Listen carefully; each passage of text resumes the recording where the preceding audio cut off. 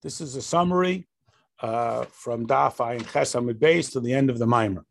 We're talking about utilizing the 70 languages.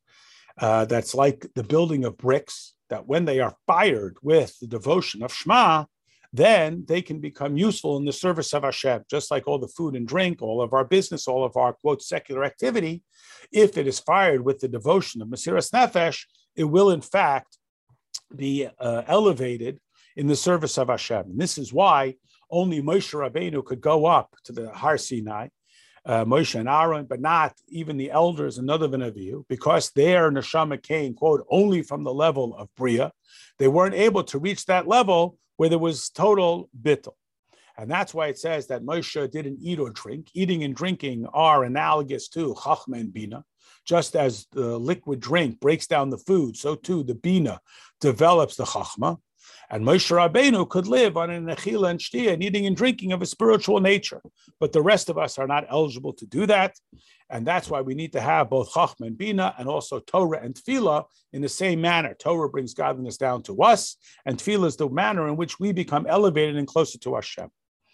On the left-hand column of that page is a new maimer that says there will be none who are maskela, God forbid, a person gives birth to a child and the child is buried, or akara, a person who is incapable of having children.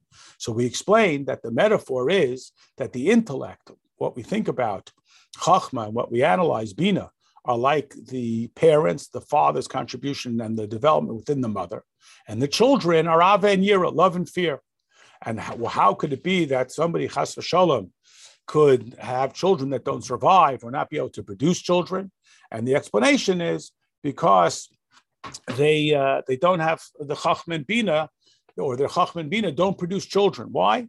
So they need to fix it. How do they fix it? So just like a woman, in order to be receptive to the gift from her husband, to develop it into a child, first of all, they have to have bittul.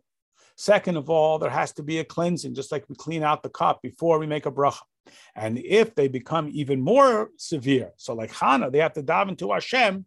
That is, they have to reach the level where they recognize that everything is exclusively created and sustained by Hashem.